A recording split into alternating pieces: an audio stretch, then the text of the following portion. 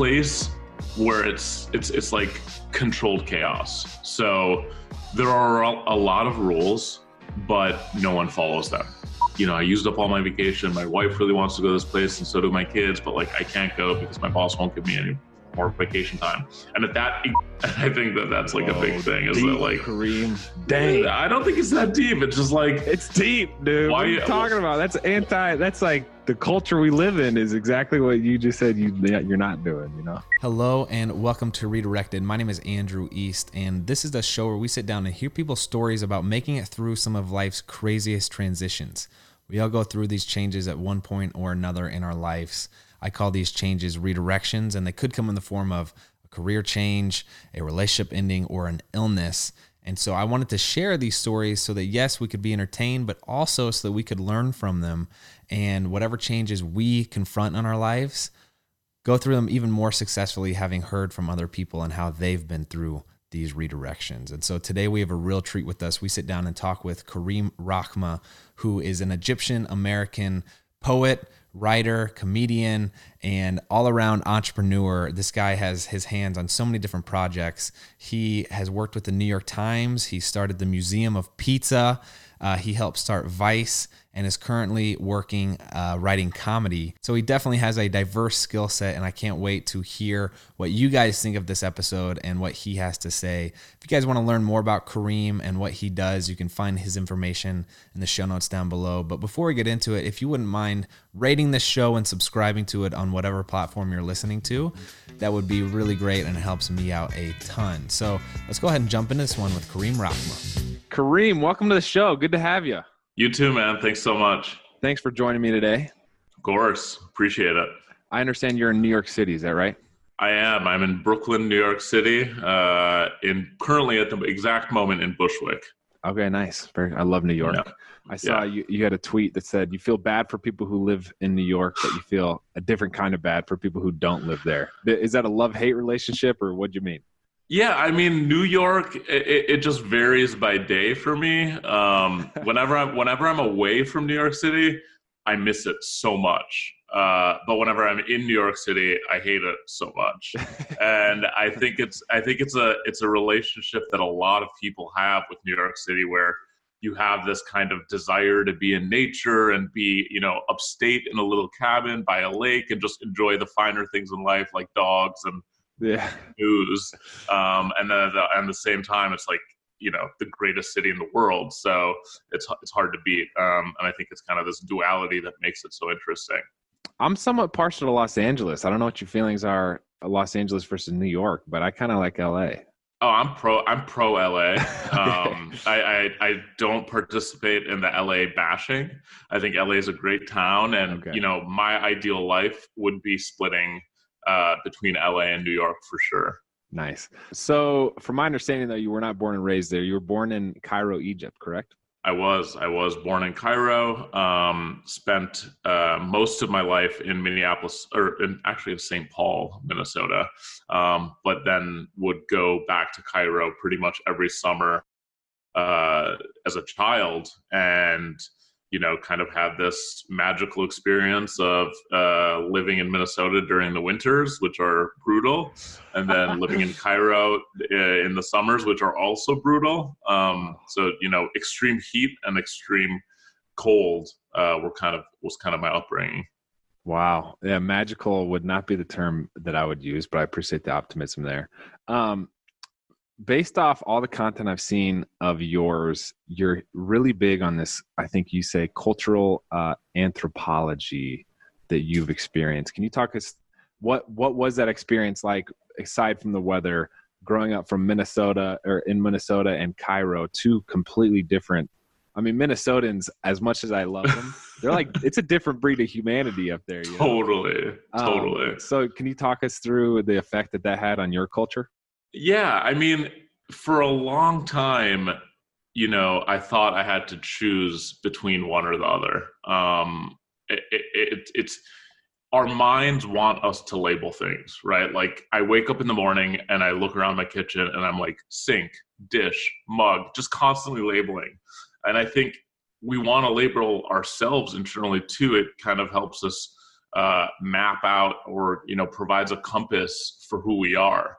And when I was growing up, I kind of ignored the question a little bit. Like I just accepted, I didn't think about it, essentially. I really didn't think about it, but I knew that I always felt out of place. When I was in Egypt with my Egyptian family, I was like, these people are so Egyptian. This is so weird.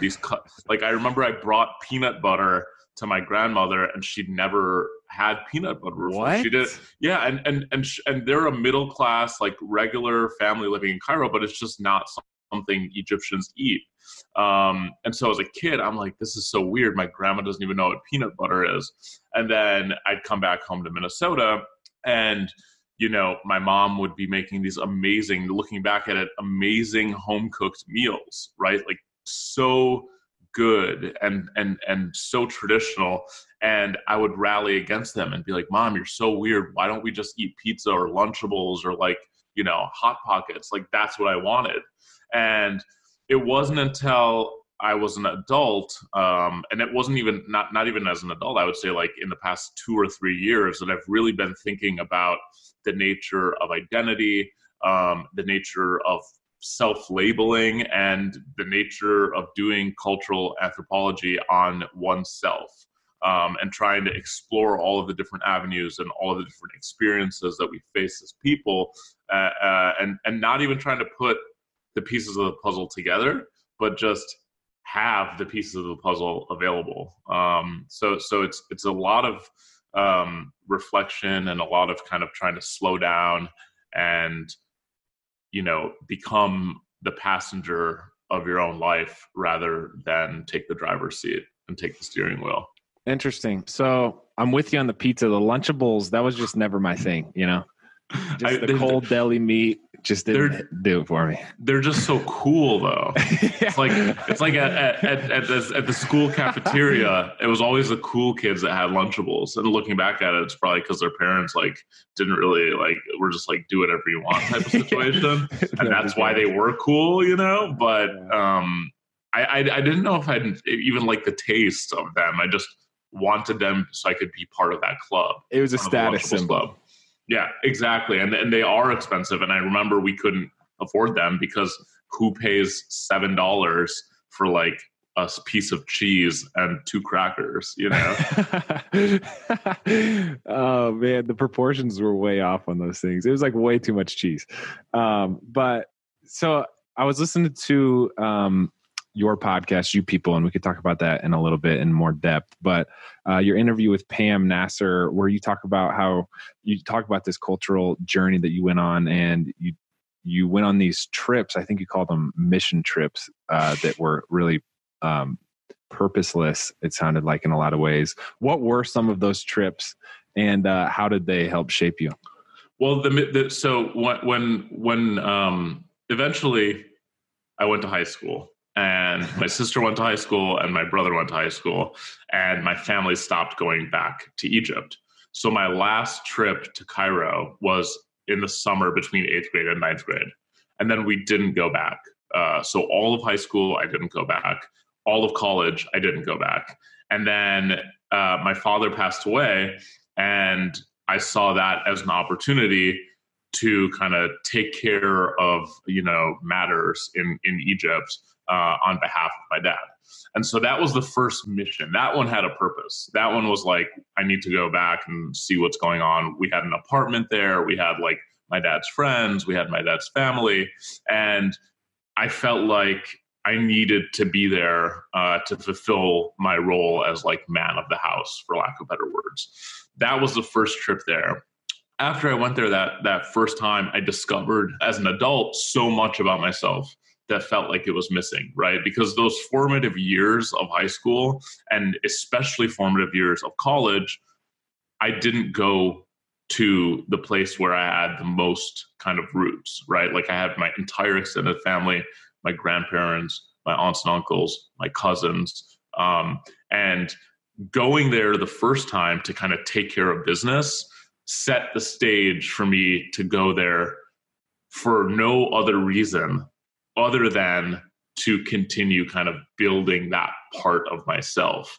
So I started going back kind of multiple times a year. And it was just recreational. And that's what I mean by purposeless. There was no point of going other than to be there and to experience what being Egyptian meant as an adult. Because as a kid, it's like a field trip. Like you're not really paying attention to the details. You're just in another environment and it's really fun and it's really cool, but you're not really soaking up what you need to be soaking up. So as an adult, it started to feel like every time I went there, I would gain knowledge. My Arabic would get better. I would appreciate that side of myself more and more.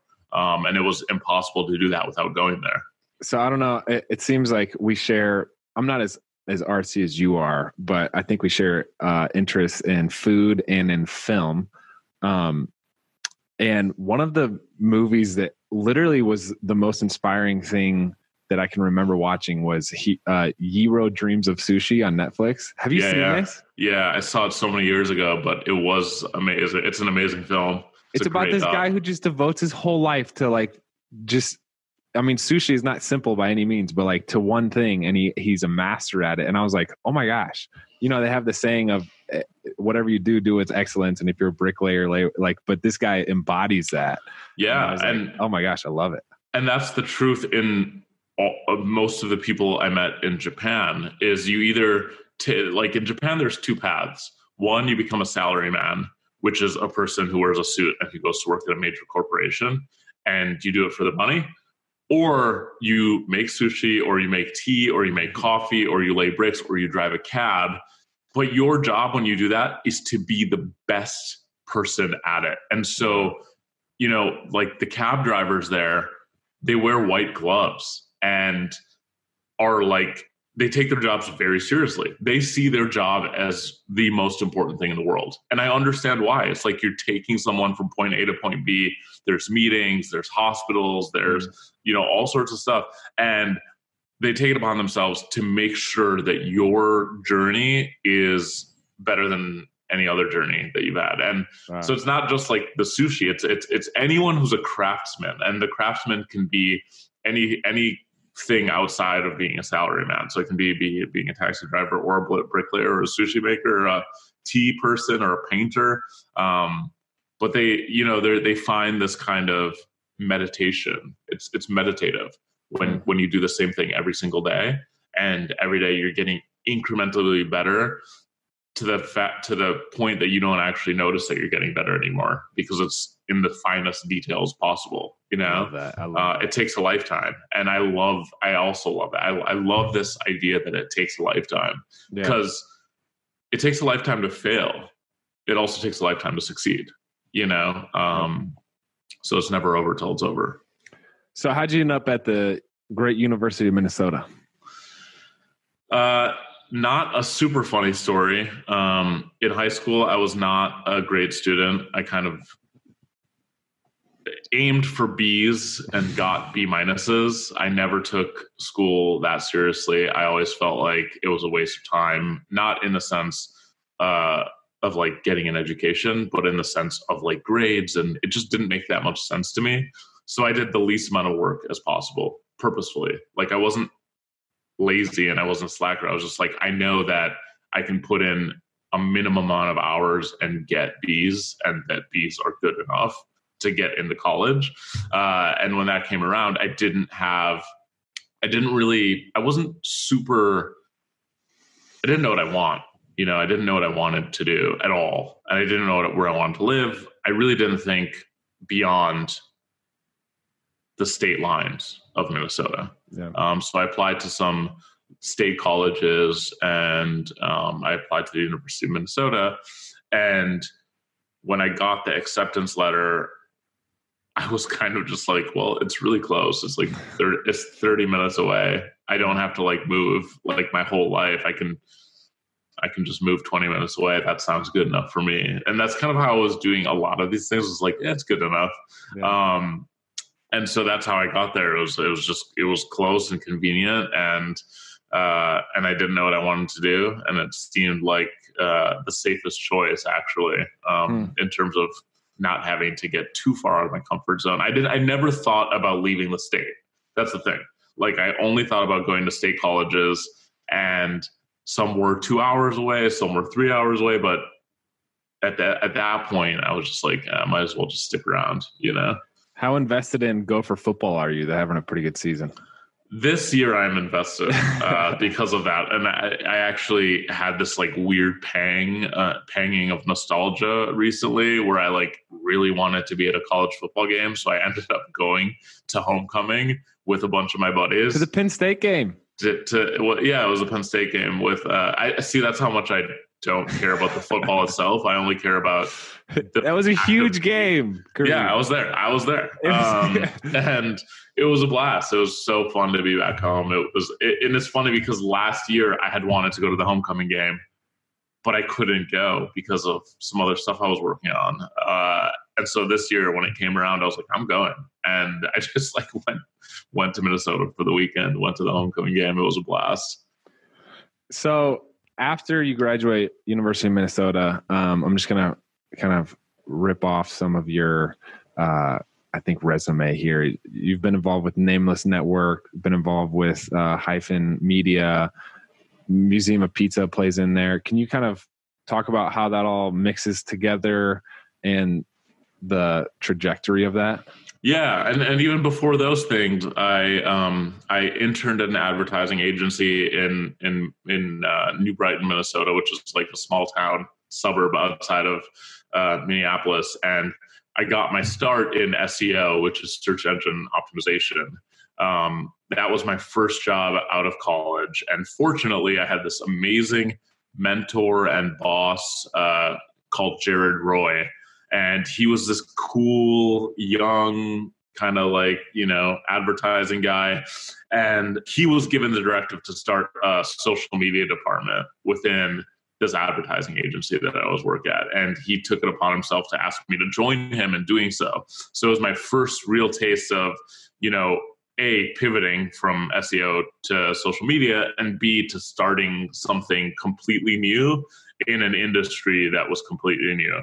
And so we did that for a couple of years. From then I went on to work at a couple of other larger advertising agencies in the Twin Cities. And then one day I had this kind of epiphany where I was at the gym in a locker room, and I heard this guy complaining about how he couldn't take a vacation with his family because his boss wouldn't let him. He was like, I used up all my vacation. My wife really wants to go to this place, and so do my kids, but like, I can't go because my boss won't give me any more vacation time. And at that exact moment, I remember it. I was like, that's not going to be me. I was like, I cannot live my life around someone else's kind of timeline and structure.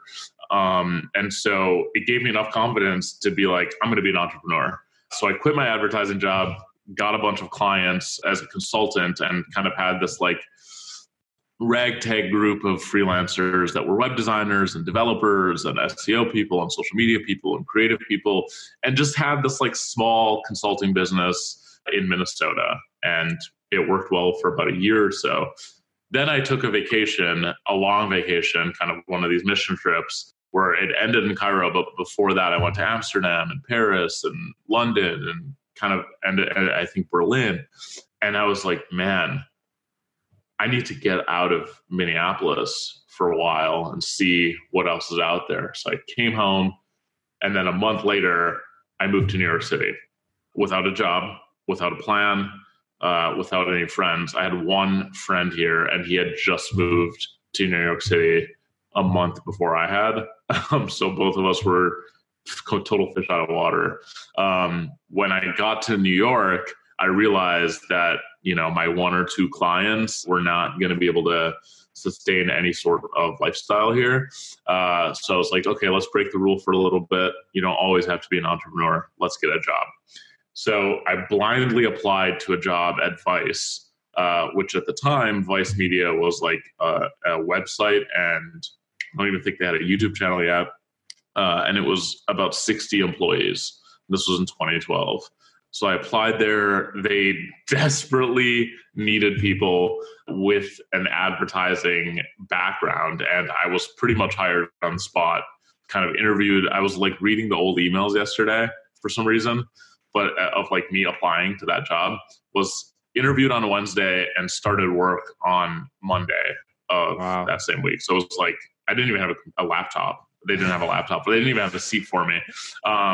So Vice was kind of my introduction to media. I call it like an MBA in the media business. And I learned an unbelievable amount at Vice in terms of everything from audience development to audience growth to content creation and beyond. And after Vice, I went and worked at the New York Times.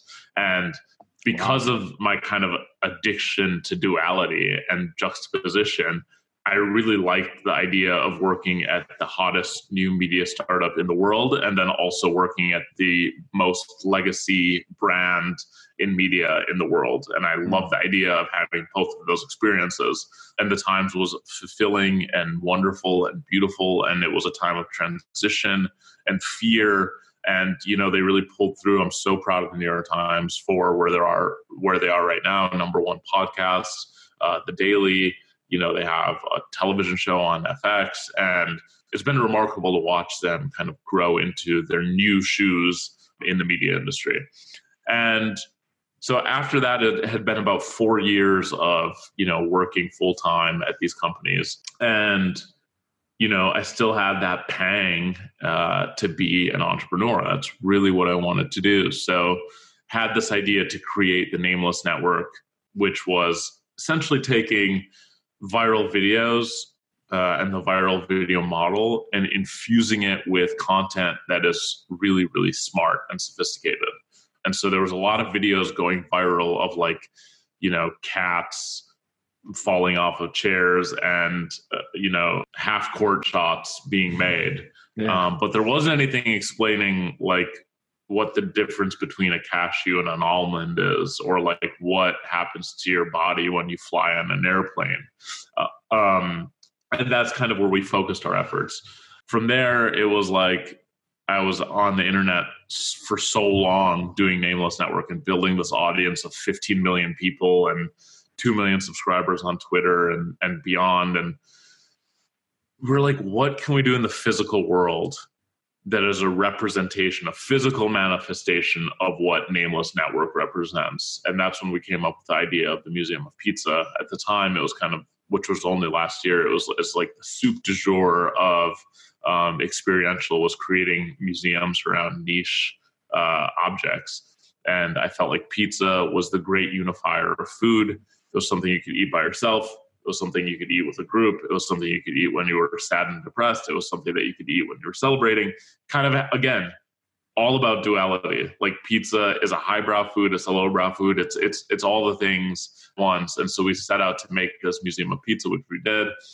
30,000 people came. You know, we had huge corporate sponsors, and it was a big press and commercial success.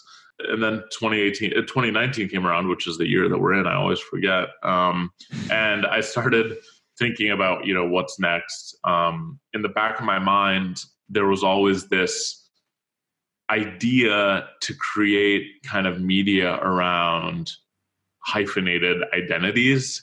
And, you know, I'd seen a lot of media companies that were focusing just on the African-American experience or the Asian-American experience or the Latino-American experience. But I thought that it would be interesting to tie them all together, you know, to put all of those hyphen groups in one kind of category. And so that's where I started thinking about, you know, what would a podcast look like that discusses the hyphenated experience? And that's where You People was born. And so, you know, I'm still doing all those other things, but now also doing the You People podcast as well. That's great. Hey, let's take a quick break and hear from our sponsors. Listen, working out is hard. It's always been hard. Even when it's easy, it's still pretty hard. Especially now that I have a baby in the house, I'm finding it even more difficult to want to work out. Bombas socks can't change that, but they can make it more comfortable. So if your resolution is to get fit this year, start by getting socks that can keep up every step of the way. I've worn Bombas socks for a couple years now, and they're my favorite. They have a ton of different types of socks, like compression socks, performance socks, and even winter socks, which both Sean and I wore the entire time we were out in Utah skiing this year. And they're well cushioned, and they keep my feet the perfect temperature, which is great, especially when I'm working out.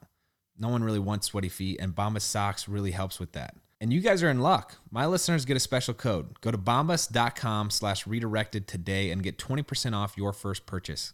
That's BOMBAS.com/redirected for 20% off. Bombas.com/redirected. Are you doing everything right for your health today, but not planning for the what ifs of tomorrow? It's time you do. The problem is the health conscious have overpaid and subsidized those who are less health conscious. It's not a conspiracy theory. It's just how life insurance works. Introducing Health IQ. Health IQ uses science and data to secure lower rates for people like you on their life insurance. If you're a runner or a cyclist, or if you're into CrossFit like me, maybe you're a committed weekend warrior or a vegetarian or vegan, then you deserve to be rewarded for your hard work with more affordable life insurance rates. But these savings are exclusive to Health IQ. You won't find them anywhere else, and you must qualify to get the special rate. To see if you qualify, go to healthiq.com/redirected to take the proprietary Health IQ quiz. Depending upon your score as well as other related qualifying factors, you can save up to 41% on your life insurance premiums compared to other providers. Again, that's healthiq.com/redirected, and let them know that I sent you. Start the process with the Health IQ quiz. There's no commitment, and you'll learn even more about potential opportunities to be rewarded for your commitment to living healthy. One more time, that's healthiq.com/redirected. Is there something that interferes with your happiness or is preventing you from achieving your goals? Do you feel like you don't know where to go to talk with someone about it all? Don't worry, BetterHelp Online Counseling is there for you. I know that counseling can sometimes be overwhelming, but BetterHelp connects you with a professional counselor in a safe and private online environment. It's so convenient.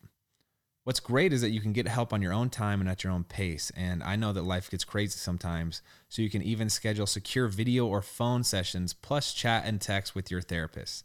And of course, everything you share with them is always confidential. Get help on your own time and at your own pace. Just to name a few, BetterHelp offers licensed professional counselors who are specialized in depression, stress, anxiety, relationships, sleeping, trauma, and so many more. Best of all, it's a truly affordable option. Redirected listeners get 10% off your first month with discount code REDIRECTED. So why not get started today? Go to betterhelp.com/redirected. Simply fill out a questionnaire to help them assess your needs and get matched with a counselor you'll love. That's betterhelp.com/redirected. All right, let's get back to our conversation with Kareem. I want to take a step back for a second. There's two interesting stories you told of quitting your job in Minnesota to start your consulting company in Minnesota, and then moving to your New York, which from an outsider's perspective kind of seems like knee-jerk. I don't want to say impulse, because I'm sure there's a lot of thought and work behind that, but not everybody has that gumption or that tendency to act that quickly. I would say including myself with large life changes. Like if I had been working a job for multiple years, it'd be hard to leave that. And I feel like a lot of people experience that. Where does that tendency towards action originate? Is it something that you have to actively pursue, or tell me about it? I'm kind of just naturally in a state of change, right? Like I am uncomfortable when things are not moving. And that's a literal thing too. Like I've talked to my therapist about it. I'm like, I prefer being in transit. Like even if it's like driving a car or riding a bike or walking, like I like being in the journey, right? In a literal and physical way. And I think it's the same kind of reaction in a more metaphorical place where I prefer change. I prefer movement. I prefer going forward into the unknown rather than being static and stuck in one place for too long. So for me, it's not something that I have to psych myself up for. It's kind of like, I also have this saying that I think I haven't said in a long time, but I do still is still a true statement for me, which is that I like to do things for the story. And it's not for anyone else's story, but for my story. I like thinking that when I'm 90 years old, I will be able to say, wow, what a life you lived, right? Like, and so a lot of the decisions I make are like, is it going to be good for the story? Is it going to be good for my story that I tell myself about my own life when I'm an old man, like laying in a bed? Will it be a life worth living? And I think that's one of my primary drivers is I just want to fill up my life with interesting stories and interesting experiences. And I rarely will say no to something unless I really don't want to do it, right? Like, and I'm not out of fear, but more so out of like energy depletion. So that's something I've been working on a lot this year is saying no, but not because I'm scared, saying no because I want to just protect my energy and just like literally sit on the couch and watch The Sopranos versus, you know, doing something that requires me to be active. You know, I think the thing that a lot of people, you know, I was sitting at a ramen restaurant a couple of nights ago, and I heard this guy. Yeah, I mean, I was thinking about Japan. I needed to get a hit, you know. But I was sitting next to this guy, and he was like plotting out his life for the next 2 years. He was like, well, I'm going to do this, and then I'm going to do this, and then once I get the promotion, I'm going to start looking for an apartment, and then once I get an apartment, I'm going to buy it, and then once I buy it, I'm going to Airbnb it, and then I'm going to start renting my own apartment again myself, blah, blah, blah, all these things. And all I could think was like, dude, none of that is going to happen the way you think it's going to happen, because there's too much chaos. There's way too much chaos in the world.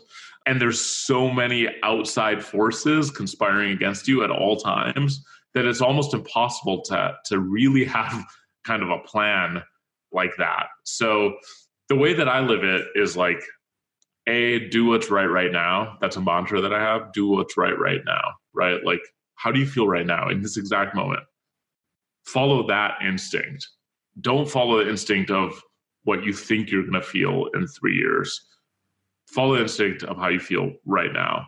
So, you know, coming back to the initial question is, I just felt like I needed to go. Like, I just felt like I wanted to be an explorer, and I didn't want to sit. And a lot of that is also the way that I've designed my life, is that I purposefully have very low overhead. I don't like have attachment to material objects on purpose. And this is not in any way, shape, or in any way like a Buddhist learning, you know. On my end, I do know that they have this kind of focus on detachment. And for me, I've just never like cared about material objects. So moving is really easy for me. And, you know, quitting my job is really easy for me. I don't have any dependents. I don't have any kids. And that all these things make it a lot easier. And those are all the conscious choices, is that I want to be able to have a flexible life where I can pretty much do whatever I want without necessarily worrying about it too much. So like, I definitely live within my means. I definitely don't have credit card debt. I had student loan debt, but I paid it off. And it's just about making sure that I am flexible and able to get in and out of situations as I please, rather than have a life worth of things that I'm paying for, but not enjoying because I'm too busy paying for them. And I think that that's like a big thing. Is deep, that like, Kareem? Dang, I don't think it's that deep. It's just like, it's deep, dude. What are you talking about? That's like the culture we live in is exactly what you just said you're not doing, you know? I just don't want to work so that I can have things.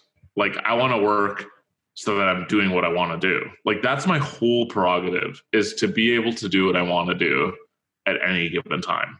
And so if that means like not having the best couch in the world, like for so long, I shopped for a couch for 7 years.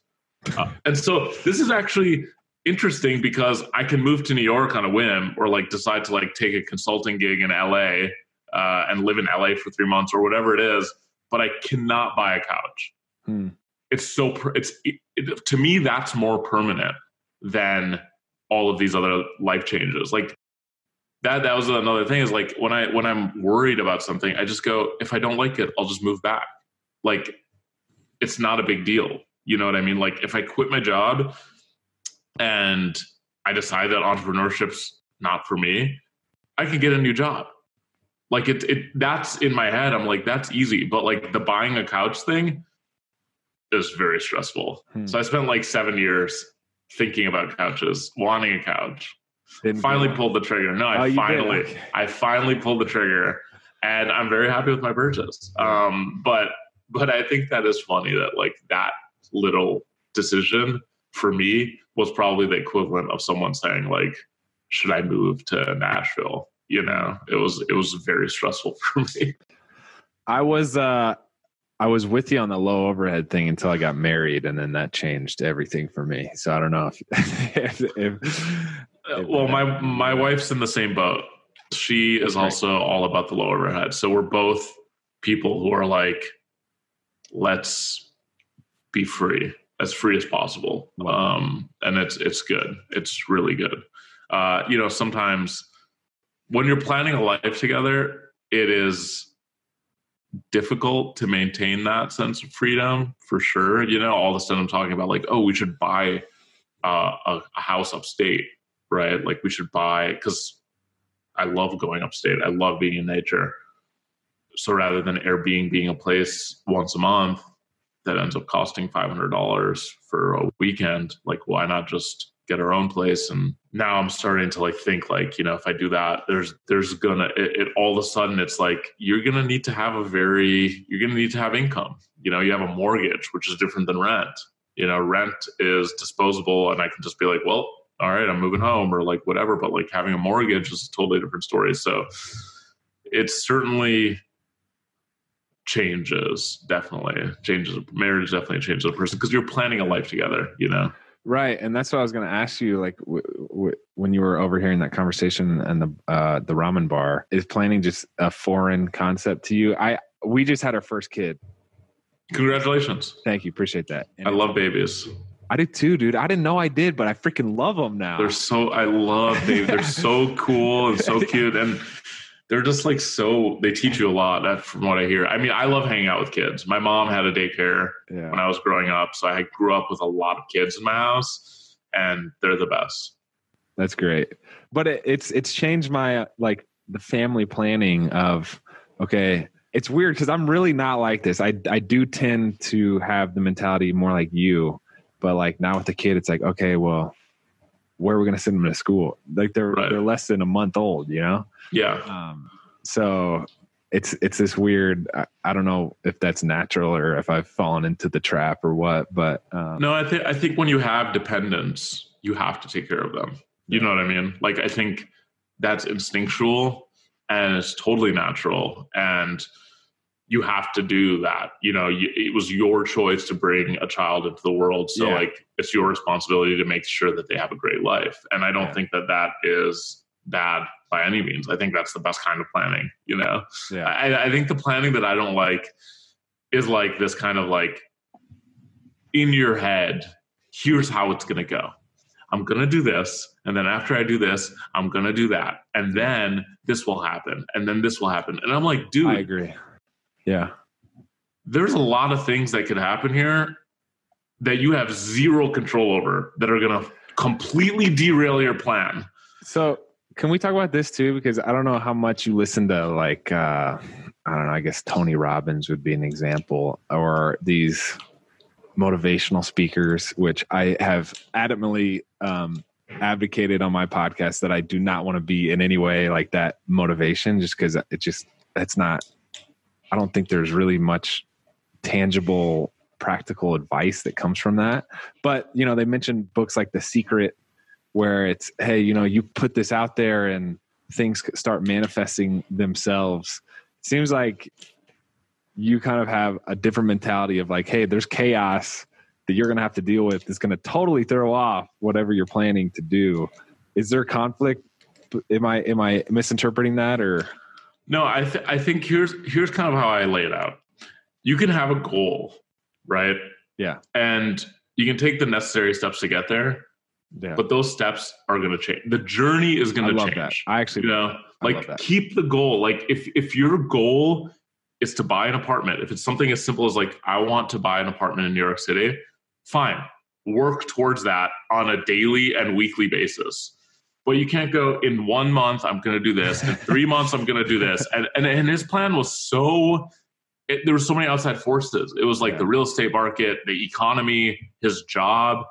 And he was going to quit his job and get a new job. And then he was like, oh, and then maybe I'll just sublet the bedroom to another person. It was just like, I was like, man, there's way too much going on here. Like, I like a goal, have that goal, but and like, you know, there's a loose plan, but he was so sure that all these things were going to happen that I was like, you're going to get very disappointed, you know? And that's another thing, is that like, I've learned that that disappointment comes from expectation, right? That's where disappointment comes from. And I hate being disappointed. So I try not to expect things, you know, and I like pleasant surprises. So for me, it's like, I'll get there and I have an idea of how I'll get there, but I know from so many of my life experiences that it's not going to be the way that I thought it was going to be. Yeah. And maybe there's a differentiation between a goal and an expectation, where of like an expectation is almost like you thinking that you will achieve your goal and exactly how you envision it at that moment, where very rarely does that happen, and in good and bad ways, you know? I think the expectation is like more focused on the result, right? Like it's more focused on the outcome, whereas a goal is more focused on the journey itself, right? Yeah. But that is certainly something I've only recently come to appreciate. You know, like I'm a very goal-oriented person. I'm not just sitting here like doing nothing. Like I'm doing a lot of things, and I love accomplishment and I love output. That's the thing that I talk about a lot, is output. Like I want to put things out to the world. And the most important thing for me is to be heard, is that people hear what I'm saying, and not as an intellectual, not as an artist, not as an entertainer, but just a person with ideas. That's really like how I describe it, is just like interesting ideas. You know, I think I would love to be like an intellectual, but I don't think I'm well read enough, you know, like to be an intellectual, you have to have a lot of references, and I do read a lot, but not in a collegiate fashion. Like I prefer reading for pleasure rather than like to be able to talk about it. Yeah. Speaking of books, you have a haiku book coming out entitled "We Were Promised Flying Cars." Is it 3 times we were promised flying cars? Or it's just 1 time. Yeah. Okay. The cover design is just 3 times. I love that. So when I first read that, I was like, oh my gosh, it really hit me, because I distinctly remember my 6th grade science teacher telling me that by the time I was going to drive, so whatever, 8 years from then, we were going to have hydrogen powered cars. And so not flying cars, but like, I don't know what your intent was with that title, but like there was something of, oh my gosh, I get this, like that clicks with me, you know? Yeah. I mean, it's just like, we're in the future, right? Like we're always moving towards the future, right? And it's never what was promised, and it's never what was expected.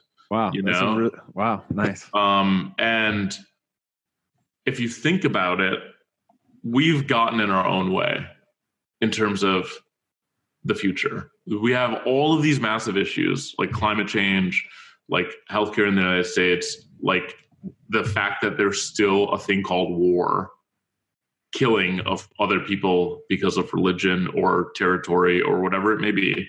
I think that's so primitive and so weird. It's like so foreign to me in my mind that anyone would kill anyone else over anything, whether it's territory or belief or religion. And there was a time in the world of great technological advancement. Like we went to the fucking moon.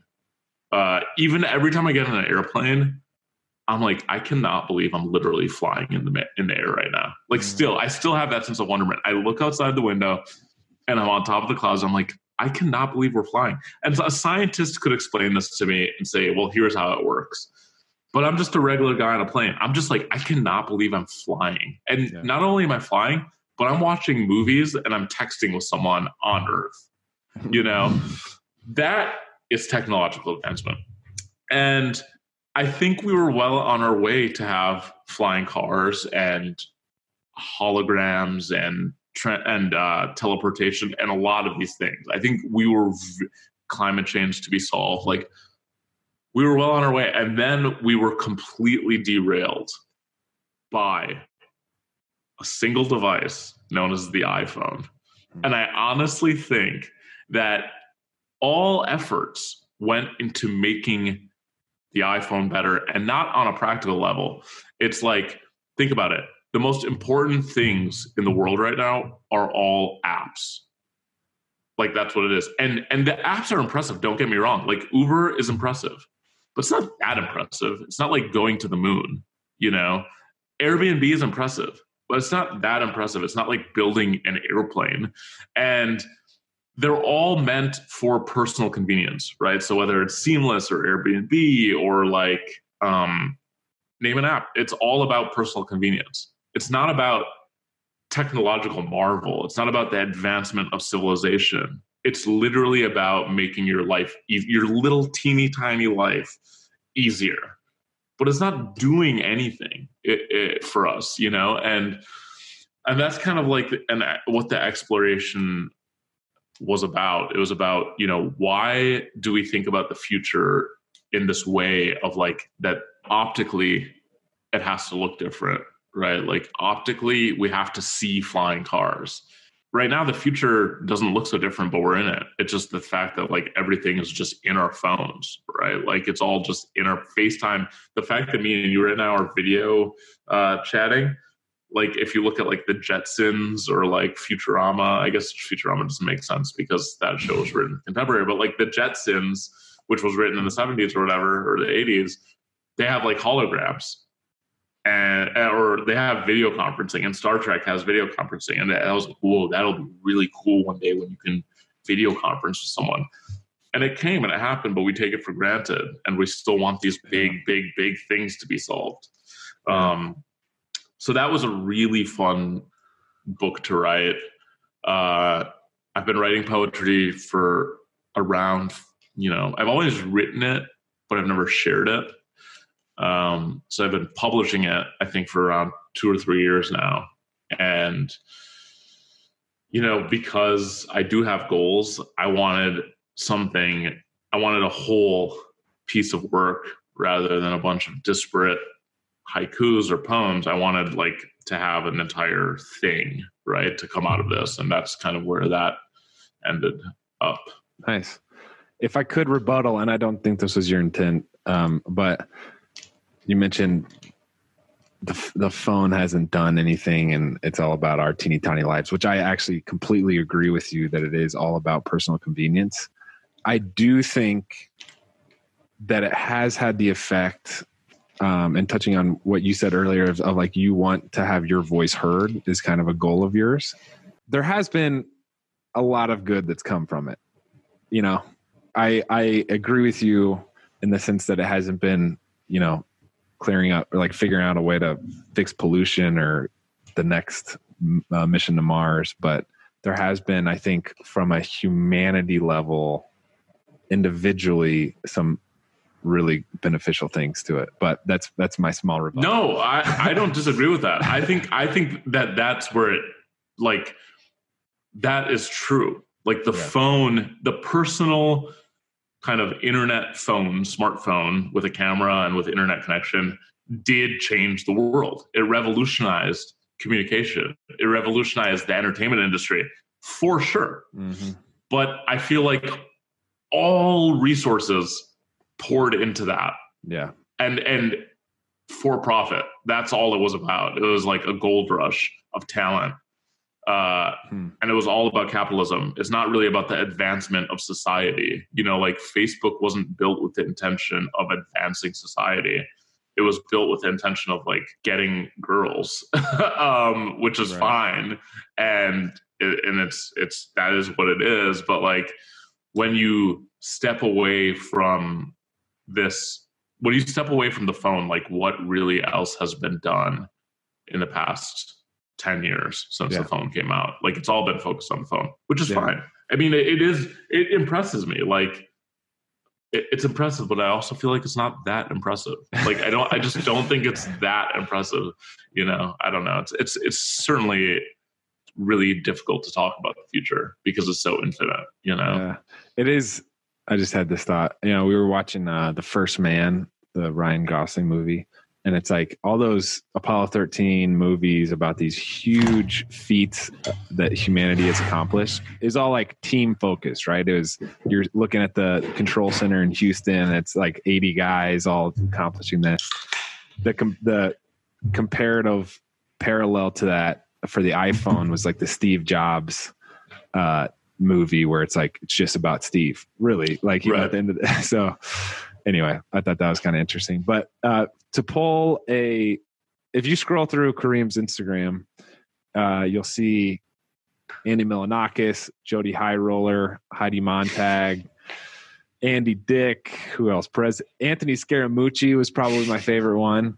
And so I was like, oh, wow, this is interesting. And I was clicking through, and there's a paragraph that you posted on the Heidi Montag.